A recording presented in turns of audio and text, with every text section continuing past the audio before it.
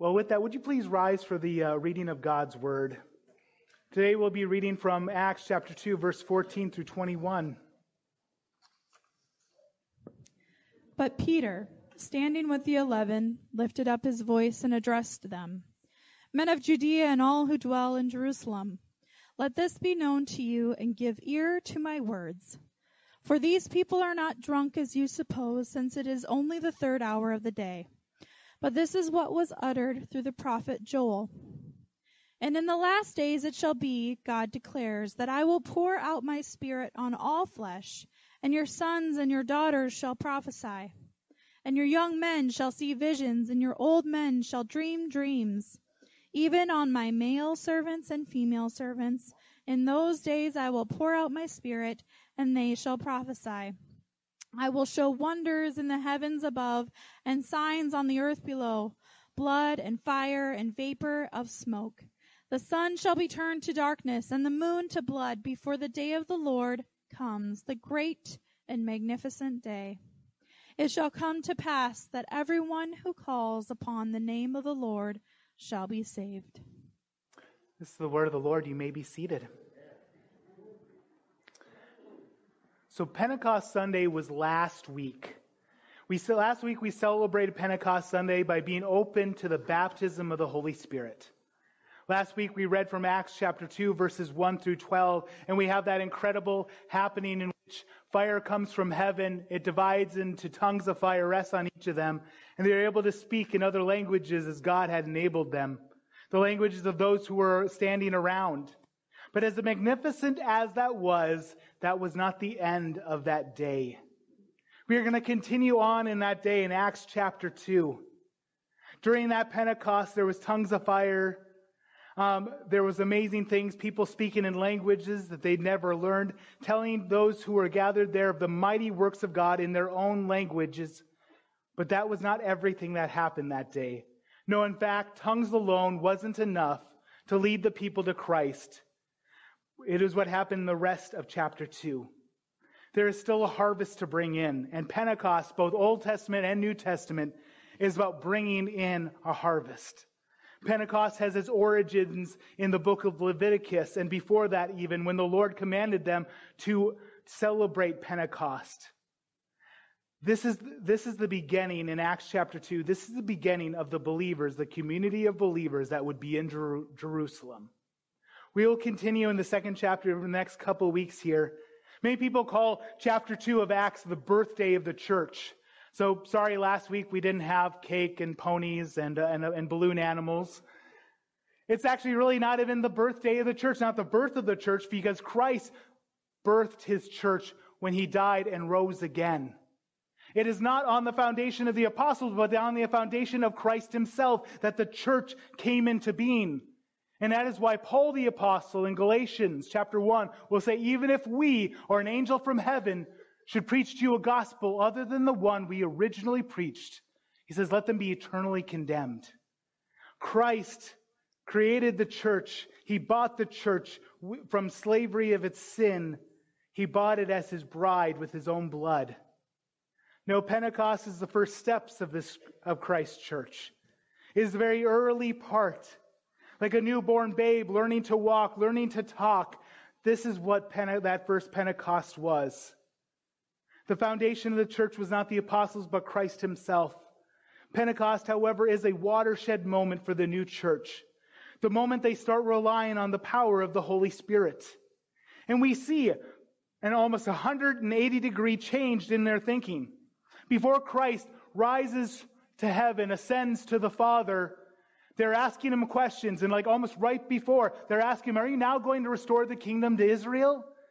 They were hoping for an earthly kingdom. Like now, resurrected Jesus, he's going to get an army, and we're going to destroy the Romans. And you can almost imagine Jesus doing the face palm, like, you'll get it in a few days. Just stick around here, and the Holy Spirit's going to set you right. And he does. It's like a 180-degree change. They start realizing, no, Jesus was right. His kingdom's not of this earth. It's a spiritual kingdom.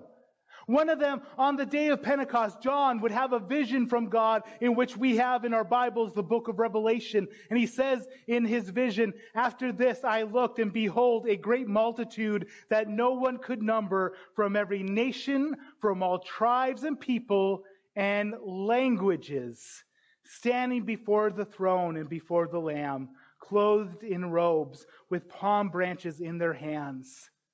Pentecost is but a taste of that glorious day. Before Pentecost, they wanted to make an earthly kingdom. After Pentecost, they understood the words of Christ of it being a spiritual kingdom. It's a lesson we still have a hard time with. So often we try to build our own kingdoms. Even in churches, we try to build our own kingdoms. I think this was very surprising to me. We were in Orlando this last year for our General Council of the Assemblies of God. That's the big show in which decisions are made for our fellowship. And I don't know if you all remember this or not, but there used to be a Christian theme park called the Holy Land over in Orlando. And we found out, very sadly, that it actually closed down. And I forget what they're doing in response to it. I remember thinking, though, why do we need a Christian theme park? I mean, I'm sure people spent hundreds of thousands of dollars, millions of dollars on a Christian theme park. For what reason? An outreach?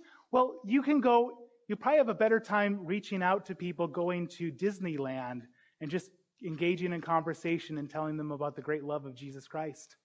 Actually, me and Becca, while we were in Orlando, the first day, I was having a bad day. I had a headache. I get headaches when I travel. And I had a bad headache. I was probably dehydrated. And we were going to breakfast. And our waiter, whose name is Buddy, and those of you who know me well, you know my cat's name is Buddy. So we were like, bing. We just had this little conversation with him. He was slammed, but, God just kind of brought this about. And we found out that his sister, unfortunately, passed away very suddenly from a car accident. We were able to pray with him. We spoke to him of Jesus Christ, the one who raises the dead, the one who would raise him spiritually if he would trust and obey, like that song had said. At a diner. We didn't need to build our own kingdom saying, though, this is outreach, when it's really a monument to our own greatness. There is a man who passed away a number of years ago, a man God used mightily named David Wilkerson. He is the founder of Teen Challenge, also known now as Adult and Teen Challenge. David Wilkerson had an incredible burden from God as a young man to go into the inner city of New York. And there he met a gang member. He told the gang member, "Jesus loves you." And the gang member took out his switchblade and said, "I'll cut you into 1,000 pieces." He says, "You can cut me into 1,000,000 pieces, and every piece will scream the louder, 'Jesus loves you.'" It's a bit of a long story. In fact, there's a movie about it called The Cross and the Switchblade, and it has Paunch from Chips in it, so it's great. You would think this guy who had this vision then to go into the inner city to preach Jesus Christ, he'd be like on the cutting edge of being relevant and everything. But he had this deep burden against what he saw of the world getting into the church. And I remember one of his sermons, he was lamenting, literally crying, as he talked about going past these churches that had tennis courts and Olympic-sized swimming pools, while missionaries continually went unfunded. People in foreign nations never hearing about Jesus, but we have our little tennis courts. We have our swimming pools. We have our edifices to our own greatness and not building Christ's church. So it's a lesson we still have an issue today. But Pentecost changes that. When we get into the Holy of Holies with Jesus Christ, it changes our attitude. This part that we are continuing on that Becca read today was the very beginning of the first sermon preached in the church age. Look at what happens at this point in the book of Acts.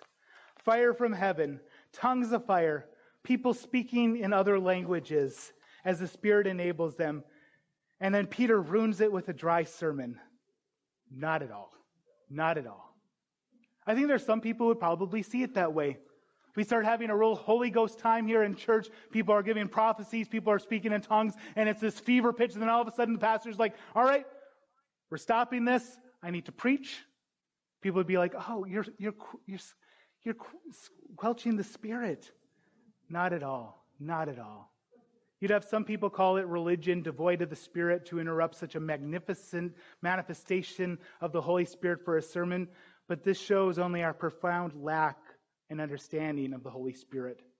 What his goal is, what his purpose is, because his goal is not to put on a show for you and me. Can I say that again? His goal is not to put on a show for you and me. Unfortunately, a lot of churches like ours, have used the Holy Spirit like he's a spectacle. And that grieves the Holy Spirit. It grieves the Holy Spirit because you know something? The Holy Spirit's purpose, his goal is not to bring attention to himself. Did you know that?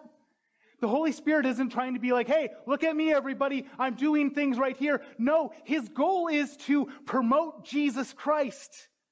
Jesus said in John 16, however, when the Spirit of truth comes, he will guide you into all truth.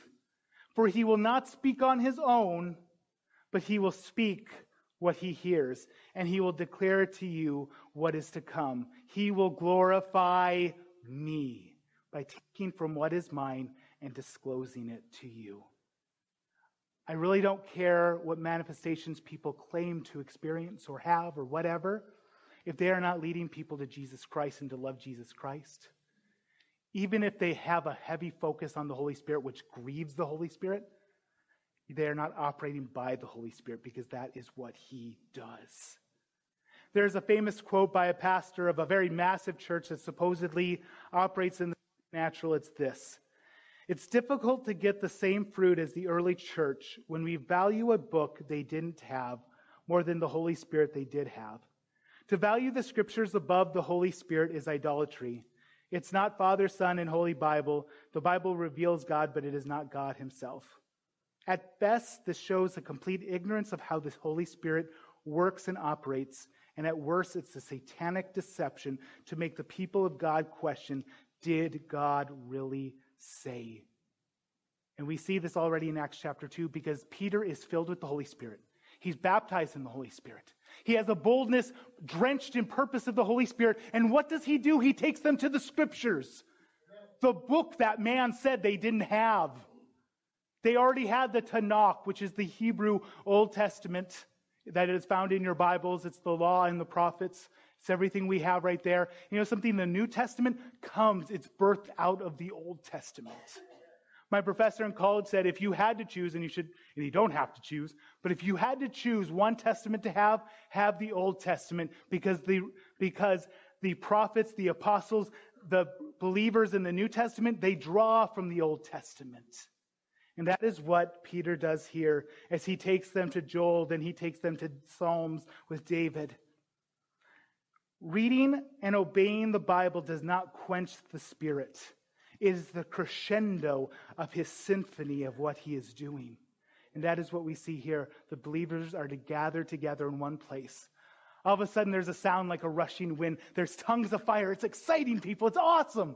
They divide and they rest on each of them. They start speaking in other languages. Can you imagine that? I don't know. I tried to learn Spanish for like a semester, and I was like, never again, because I learned so little. And all of a sudden, you speak just fluently. You're telling people about the wonders of God. You're telling people about the wonders of God. This is the Holy Spirit playing his sympathy. And when it's ready for the crescendo, you know what we get? We get God's word from the Old Testament. Be wary of people who downplay God's word. Be very wary of people who downplay God's word. We gather together. One of the reasons we gather together is for the reading of God's word. It's why I have Becca read it to you week by week. We read long portions of God's word because it's not about entertainment. I mean, I don't know whether or not it keeps you engaged. I don't care because that's one of the things we're told to do is the reading of God's word. Since what we are reading are not the thoughts of man, but the Holy Spirit, to read God's word, to put it into practice, is to walk by the Spirit. It's not ignoring the word and waiting for a pang in your stomach. Let's be honest, that could just be gas, not the Holy Spirit. Or we say, I'm going to wait for a peace about this. In fact, I was just in a discussion, and it was about a matter that the scripture actually says a lot on. And someone's like, well, you need to stop listening to all the haters, and you need to get along with God, and if you feel a peace about it, go ahead and do it. I'm like, he's already talked about it. Find out where he's talked about it, and then obey. Because you're not going to get out of obedience by being super spiritual. when you are thinking about a decision thinking about a decision, looking for the voice of God, make sure you look at what he's already said. In the first sermon of the new covenant, we see so many of the promises of Christ fulfilled. Peter, who would not even say he knew Jesus, now is bold where he was timid. He is humble where he was proud. Simply put, he's become a witness for Christ. The work the Holy Spirit does in us, it looks like this, what we just read, what Becca just read. It is boldness drenched in purpose. Let's talk about boldness, verses 14 and 15. Long before this time, Peter tried to be a leader. I don't know if you've ever had somebody, worked for somebody, unfortunately, who is not a leader, but they want to be a leader. Do you know what I mean? They like ordering people around, but they don't really want to be a leader. That was unfortunately Peter. He was always had something to say when Jesus was teaching. He would say things like, even if all of them abandon you, I will stay with you. He would say all kinds of things. He would get into those discussions about who is the greatest. He's basically like Cassius Clay. I'm the greatest. He's like Dwight Schrute from The Office, where he's constantly trying to butter up, but he just does not have the character to back it up. Certain people, they really like telling people what to do, but they're not a leader. Peter, by the book of Acts, has lost even that bravado.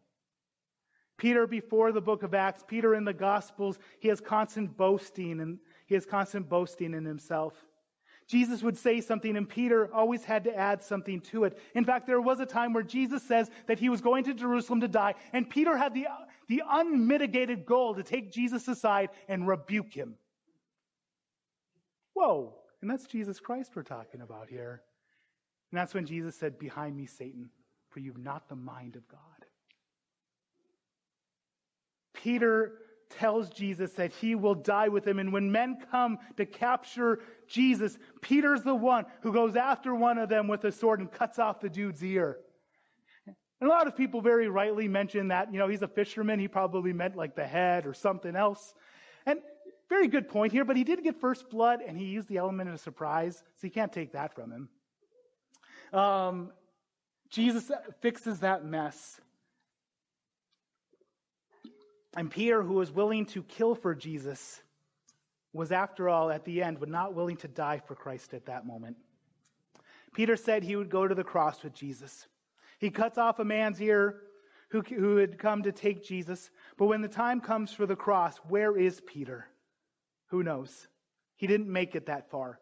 He didn't even make it to the flogging. He was hanging back that night. And when asked 3 times if he even knew Jesus, Peter said he didn't know the man. One time even calling curses upon himself. Peter's not at the cross. By the time Jesus resurrects from the dead, Peter's not even where he used to be. He's with his boats. He's with his nets, where Jesus found him before. This is where the resurrected Jesus meets him. And Peter, he comes to Christ, and Christ asks him, "Do you love me, Peter? Do you love me more than all of these?" We've read this wrong for a number of years, where we think Jesus is talking about the other apostles. He's really talking about the boats and the nets that Peter went back to. I don't know if you've ever been there, where you go back to the things that you used to know. Those empty wells, the things you thought would fill you. Peter had gone back to these, and Jesus asked him, "Do you love me more than these?" And Peter actually uses a different word for love. He says, "You know I love you." And Jesus tells him, "Feed my sheep, feed my lambs." Peter was offended, it said. It said he was hurt. I wonder if any of the times when Jesus was saying these parables about a Pharisee and a tax collector, the Pharisee so proud, he said, "Thank you, God, I'm not like other men." But the tax collector couldn't even lift his face to heaven and beats his chest, "Have mercy on me, God, a sinner." If Peter ever once thought, "That's me," or did he think, like so many of us do, "That's all the problems with the world, not me. I don't need to." You know who needs to hear that? John needs to hear that. The sons of thunder need to hear about this. Not me, I'm Peter. I don't know if that was his attitude or not. But you get to the point where Jesus reinstates Peter, and you see a man who can't even look to heaven and who's saying, "Have mercy on me, God, a sinner," in so many words. "You know I love you." He can't even use the same words as Jesus used for love. Jesus used the word agape. He used the word phileo. I love you like a brother. It's easy to say, I will go with you to the cross when there aren't any nails around. Peter, after Pentecost, really does mean it, however. This is something we know in history, and I'm going to tell you exactly the reference as well. Peter's martyrdom.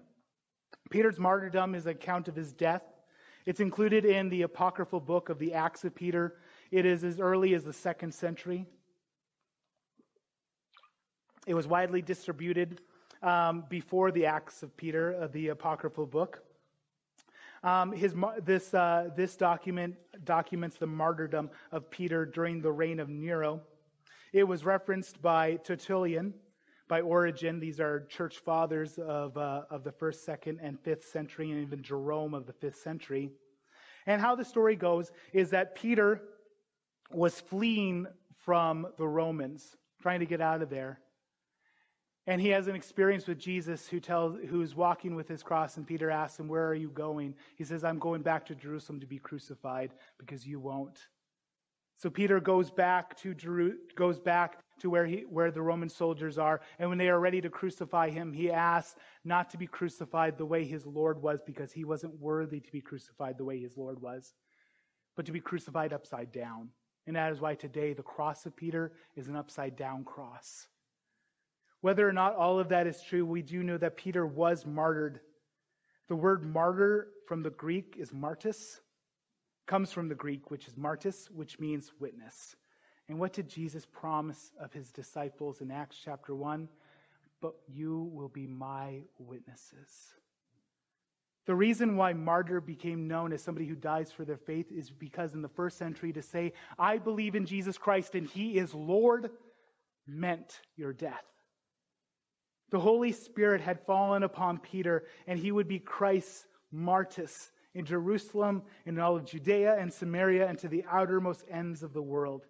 Here in Acts 2, he lifts up his voice. He doesn't teach like a rabbi, but he proclaims like a herald. We have in Acts chapter 2, verse 14, but Peter, standing with the 11, lifted up his voice and addressed them. We kind of skip over this because we are used to me. I'm preaching at you. It's not a discussion. If you try to talk while I talk, I'll ask people to escort you out. That's how it works. But that wasn't the norm of the day. The norm of the day, if you were a rabbi, a teacher, you'd gather your disciples around and you would have this kind of teaching time discussion. You'd ask them questions. All of a sudden in the New Testament, we have a paradigm shift to preaching, of proclaiming, of heralding, because it's not my message. See, if you're a rabbi, you're going to teach everybody how to be like you, but as a preacher, I'm preaching to you and I'm telling you how to be like the only rabbi, the only teacher, Jesus Christ. It's not my message. So as you hear my words, as you hear my voice, if I have not preached according to God's word, I have reason for fear and trembling. But if I have preached God's word faithfully, and you are not obeying it, you have reason for fear and trembling. You see here that Peter, unlike in the gospel where he was constantly trying to stand out, he is standing with. But Peter standing with the 11. This is significant. He used to try to stand out all the time. Standing alone for what is right is romantic, it's inspiring. Ultimately, however, it's untrue, and it's also full of pride. Elijah the prophet had this lament, and he said, and I am the only one left. And God confronts him with it. He says, I have reserved this number of people who have not bowed the knee to the Baals. We always like this idea of I'm the only one standing for truth. Our church is the only one that's preaching the word. It's not. And that's okay. I link together with those other brothers and sisters because that's how God has made the church to work together.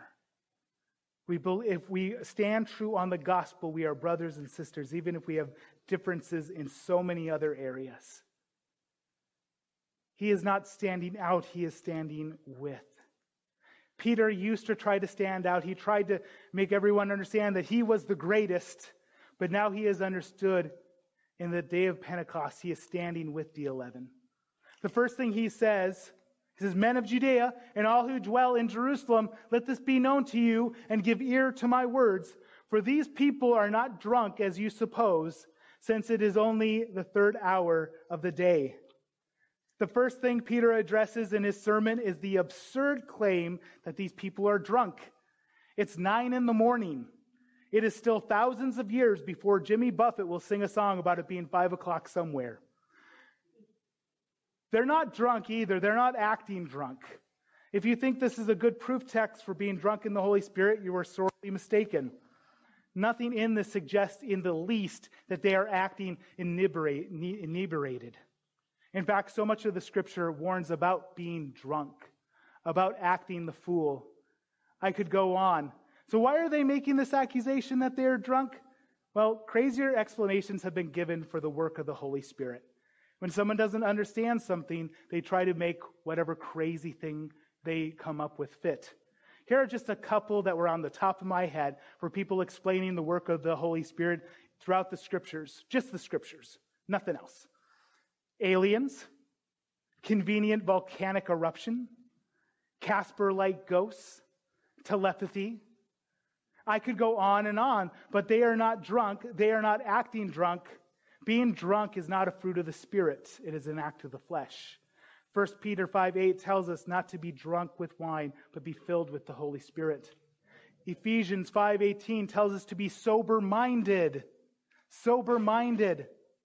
Honestly, from the scripture, being drunk in the Spirit is a contradiction as to what the Holy Spirit does. And honestly, it's better explained by just being caught up in the moment. And I've been there. And I repent of that. Because it wasn't the Holy Spirit's work. It was my work. It was in the flesh.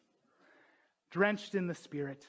Peter begins his sermon here, and he starts with a quotation from the book. Remember the person who just made the book? He has a book. He has the Old Testament from Joel chapter 2, verses 28 and 29. Peter will quote this. But in the last days it shall be, God declares, that I will pour out my Spirit on all flesh. And your sons and daughters shall prophesy, and your young men shall see visions, and your old men dream dreams. Peter starts his sermon here. He will give 3 different references to 3 different scriptures throughout his message. The first comes from Joel chapter 2. And in it he explains what is happening for them. No one is pouring out a 40. No, the Holy Spirit is being poured out on them. That in these last days, the Holy Spirit would be poured out on all flesh. You know, in the Old Testament, people operating in the Holy Spirit was very rare. It doesn't seem like that because we are reading the scripture chapter after chapter, event after event, and we don't realize that you could put the entire history of America in between some of these events. You know, we look at it, we have the Red Sea, we have manna from heaven, we have a cloud by day, a pillar of fire by night, Samson killing 1,000 Philistines with the jawbone of a donkey. We have David killing the giant Goliath, and I could go on and on and on. But these were very few and far between. To imagine that in the last days God would pour out his Spirit on all who believe, that's almost too good to believe. He says in the last days, you know, we've been in the last days for quite a while, since Acts chapter 2. In these last days, God has poured out his Spirit. The last days should be seen, though, not as so much as a few days of the week, but really as seasons or eras. Look at the epic of the world, a beginning, a middle, and an end. The end being as long as the middle and the beginning could very well be the case, which we would have a bit longer to go. Or it could be cut short in the next minute or so. I take it you've read books, and some of them have very long endings, like Lord of the Rings, and some of them are like, boom, and it's over, and you're like, what just happened here? We never know when the end is going to come, so we should be ready at all points in time. We are ready. We are made ready by the Holy Spirit. There's a sense in that every gift and talent is a spiritual gift, and that is true. But the sense in which Peter is referring to here, the Spirit empowerment, it is not about talents, but it is about gifts of the Spirit being used for the building up of the church. They are gifts to be used for leading others to Jesus Christ. The section of Joel Peter quotes says that God will pour out his Spirit on all flesh. This will be echoed by other New Testament writers, that we are one in Christ. This promise from Joel is for the pouring out of the Holy Spirit, that those in Christ can be drenched in the Holy Spirit. This gives no partiality between genders, between slave or free, male or female, young or old, but all receive this blessing from Jesus Christ. That is, however, not to say that there are not roles for us. There are so many roles we could go over.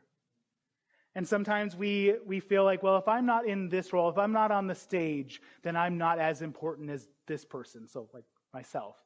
Maybe you think, well, I have to be a pastor, I'm not as important as Jason. And that's not true at all. Not true in the least. Not true in the very, very least. All of us have the different roles we have to play. We have the different things that God has prepared before the foundation of the world for us to walk in. And when we say, as the eye, no, I'd rather be a hand, we don't do such a good job at picking up things. No, we have roles. We have roles even as men and women, as younger, as older. We have different roles that we come into and ones that we leave behind. And we have these things that we are to walk in. And as the great philosopher and theologian, The Rock, said, know your role and shut your mouth. We have in Joel's prophecy 3 mentions of gifts of the Holy Spirit: prophecy, visions, and dreams. Really, all of these are one. In the Old Testament and the New Testament, people prophesied through visions and dreams, and in other ways. Many see prophecy, unfortunately, exclusively almost like a Miss Cleo from the 90s. I don't know if anybody remembers that or not. But Miss Cleo promised to tell you everything that you want to know. It's hard not to do the voice. I'm trying not to do the voice. We see it as psychics and mediums and things like that. Not sometimes there would be a prediction for the future, but John the Baptist, who was the greatest prophet of the Old Covenant, never did one prediction of the future and never did one miracle. But Jesus said there is none born of woman that is greater than he. Because prophecy is telling you what God's heart is. All of us can prophesy, even just from reading the scriptures. Some of it is the gift of the Holy Spirit for prophecy, for the building up and encouraging of the church. But all of prophecy, both Old and New Testament, the Old Testament is ignorance, and the New Testament is with understanding, boils down to what the angel says in Revelation chapter 19, verse 10. John speaking here, then I fell down at his feet to worship him. But he said to me, you must not do that. I am your fellow servant, with you and your brothers who hold to the testimony of Jesus. Worship God, and listen to this. For the testimony of Jesus is the spirit of prophecy. The first thing I will ask anytime I hear of any kind of prophecy people are making is this: does this make me love Jesus? Does this make me love Jesus more? Or does it fill me with fear, loathing, or whatever? Or even a sense of self-aggrandizement? Does it make me love Jesus more? For the spirit of prophecy is the testimony of Jesus. What is actually happening on the day of, this is what is actually happening on the day of Pentecost. Peter isn't predicting anything, but he is still prophesying. The tongues that are being spoken and the interpretation thereof are being used in a prophetic way. For what are they doing? They are telling of the mighty works of God. In verse 19 through 21, we see the purpose of this day. Verse 19, and I will show wonders in the heaven above and signs on the earth below, blood and fire and vapor of smoke. The sun shall be turned to darkness and the moon to blood before the day the Lord comes, the great and magnificent day. And it shall come to pass that everyone who calls upon the name of the Lord shall be saved. This is the purpose of Pentecost. It is for a harvest of souls. 3,000 souls that day will be saved. Pentecost is not a show. It's not entertainment. There's a purpose to Pentecost, to bring in a harvest, to celebrate the God who makes the harvest possible. 3,000 souls are saved. I want to mention about how this worked out between the tongues interpretation and the sermon by explaining that 2 of the commentaries I read this week actually disagreed with each other. One was Matthew Henry, whom I love. I've supported. I've defended Matthew Henry's commentary. The other is by David Gusick. I can never pronounce his name, but that's okay. They disagreed on how this came about. Matthew Henry writes that the tongues continued during Peter's sermon and were part of the 3,000 that were saved. David, on the other hand, says that they stopped so that Peter could speak and the 3,000 responded to his message. I have to say, even though I love Matthew Henry, I do not see what he's saying supported by the text, because the text says that when they heard them speaking the wonders of God in their own language, they said these people must be drunk. And when they heard Peter preaching, they said that they were cut to the very heart. And they said, what must we do?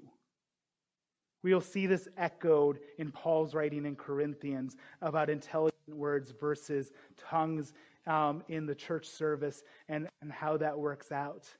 I just want to mention that, but you know the most important part about this, and they both agree about this, 3,000 were saved that day by the power of the Holy Spirit.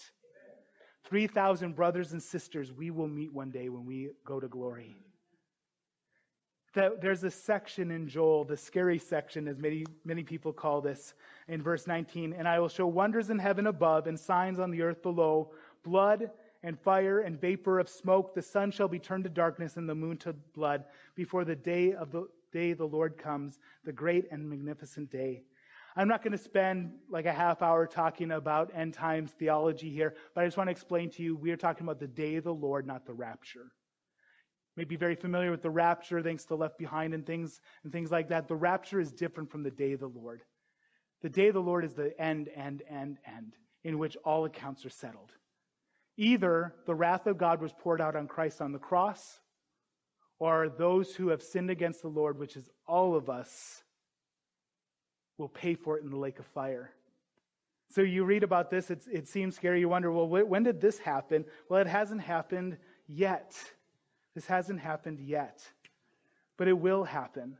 It is something that God has promised. But this is the day of God's mercy. And in this day, everyone who calls on the name of the Lord will be saved. That is the point of the scripture in Joel. And the point of the message the Holy Spirit is preaching through Peter is this. Everyone who calls on the name of the Lord will be saved. For my next maybe 1, 2, 3 sermons, we'll see what happens. I'm going to explain what Peter is explaining to the crowd. Jesus is Lord. Everyone who calls on the name of the Lord will be saved. Joel wrote that. And in the New Testament, Peter's going to tell them who the Lord is. Jesus Christ. He is Yahweh. A word they wouldn't even say because they were worried about blaspheming. He is telling them it is Jesus Christ. You know something? If he'd done this in the flesh without the working of the Holy Spirit, he would have looked forward to at the end of his message, death. It is what happened to Stephen, the first martyr of the church. It is the message they will not want to hear, and Peter is not Superman. In his flesh, he doesn't want to give this message. And we see that because when Jesus is being led away to being crucified, remember he says, I don't know the man, but by the power of the Spirit, he is willing to suffer the wrath of the crowd so they may not have to suffer the wrath of God.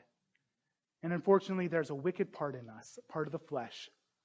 And we would rather that other person receive the wrath of God than us receive their wrath. It is why you see so many churches who will take what God clearly says in his word and contradict it. They will twist the scriptures and they will say it's loving, it's caring. It doesn't make people feel uncomfortable. If you don't preach those things or if you try to explain them away in a way that doesn't hurt people's feelings. And it sounds nice, but it is so cruel and it is so hate-filled. Because you would rather, for me to do that is for me to look at you in the eye and say, I'd rather you burn in hell than for me to be uncomfortable right now. It's part of all of our fleshly nature that we war against. The greatest thing you can do when it comes to witnessing to evangelism is prayer. To be drenched in the boldness that comes from the power of the Holy Spirit and his purpose, so that you can preach, that you can proclaim, that you can tell others of the goodness of Jesus Christ without fear. And you know something? We look at the disciples, we look at the apostles, and we almost see them as supermen or superwomen in the faith, never having any issues. But Paul, after in Ephesians, he talks about the full armor of God and all of these things. And he says, pray for me too, that I may preach Christ boldly. If you struggle with this, that's okay. We all struggle with this. We put on the armor of God, we make our stand, and we kill that part of our flesh that would have the other person experience hell instead of us experiencing the uncomfortable reality. Worship team, would you come up at this point? The boldness we see in Peter is a boldness we can have. Maybe not in the same way, but God will give you boldness in the time that you need it if you are reliant on the Holy Spirit. Jesus said to his disciples when they are brought before kings and rulers, do not worry what they will say. We see Peter here. I don't know if he had prepared this message or if the Holy Spirit was teaching him it on the fly. But we see this boldness he proclaims to the crowd. We see him drenched in the Holy Spirit. In these last days, God is pouring his Spirit on all flesh. Is that you? Are you operating in the Spirit? Ask yourself, is the fruit of the Spirit evident in your life? 3, purpose. Are you about Christ's purpose or your own? Who is Lord? Finally, this is the challenge. Peter will reiterate this challenge later on in his own epistle in 1 Peter 4, 10 and 11. As each has received a gift, use it to serve. As each has received a gift, use it to serve. Sometimes we're like, well, my gift's not like their gift, so my gift's no good. Meanwhile, the congregation, the church, is being deprived of the gift God gave you for the church. Let me continue reading. As each has received a gift, use it to serve one another as good stewards of God's varied grace. Whoever speaks, as one who speaks oracles of God. Whoever serves, as one who serves by the strength God supplies. In order that in everything God may be glorified through Jesus Christ. To him be the glory and dominion forever and ever. Amen. What gifts have God given you? We all have different gifts. Maybe last week you were baptized in the Holy Spirit and now you speak in tongues. Use that gift to edify yourself, to be ready for church on a Sunday morning, to be ready to minister towards other people. Maybe you have gifts when it comes to public speaking. Maybe you're rusty at that. That's okay. You know something? All of our gifts we're rusty at the beginning, and we develop. Peter himself was rusty in so many of the things when it comes to the Lord. In Acts chapter 2, Paul says when Peter came to Antioch, I opposed him to his face because he was clearly in the wrong. He was clearly in the wrong about something that Jesus gave him a vision of, and he had to go through it 3 times. Don't feel bad that you're still learning as well. What are the gifts that God has given you? Whatever those gifts are you putting those to service? Are you using those to tell others about the goodness of Jesus Christ, of building up his church, of encouraging the brethren? Today is the day where we decide, I am going to live as Christ. I am going to live as the servant of all. Would you please stand as we finish our last song here? I said as I began the series, not realizing the series would, this is always the case whenever I go on series, right? I always say this, it always goes on a lot longer than I was ever expecting. I plotted out, by the way, like I'm going to do it this week, and this week, and then the Holy Spirit's like, not done. And I'm not done yet. He's not done with us with this. But I said when we started this series that Pentecost is about a harvest. It is not being amazed at speaking in tongues. No, it's about going out and being witnesses in Jerusalem and all of Judea and Samaria and to the outermost ends of the world. For us, it's Algona, it's Corwith, it's Emmitsburg, it's Palo Alto, it's Kossuth, it's Iowa, the United States, and the outermost ends of the world with the power and the gifts that God has given us. Would you sing with us today as we reflect on this?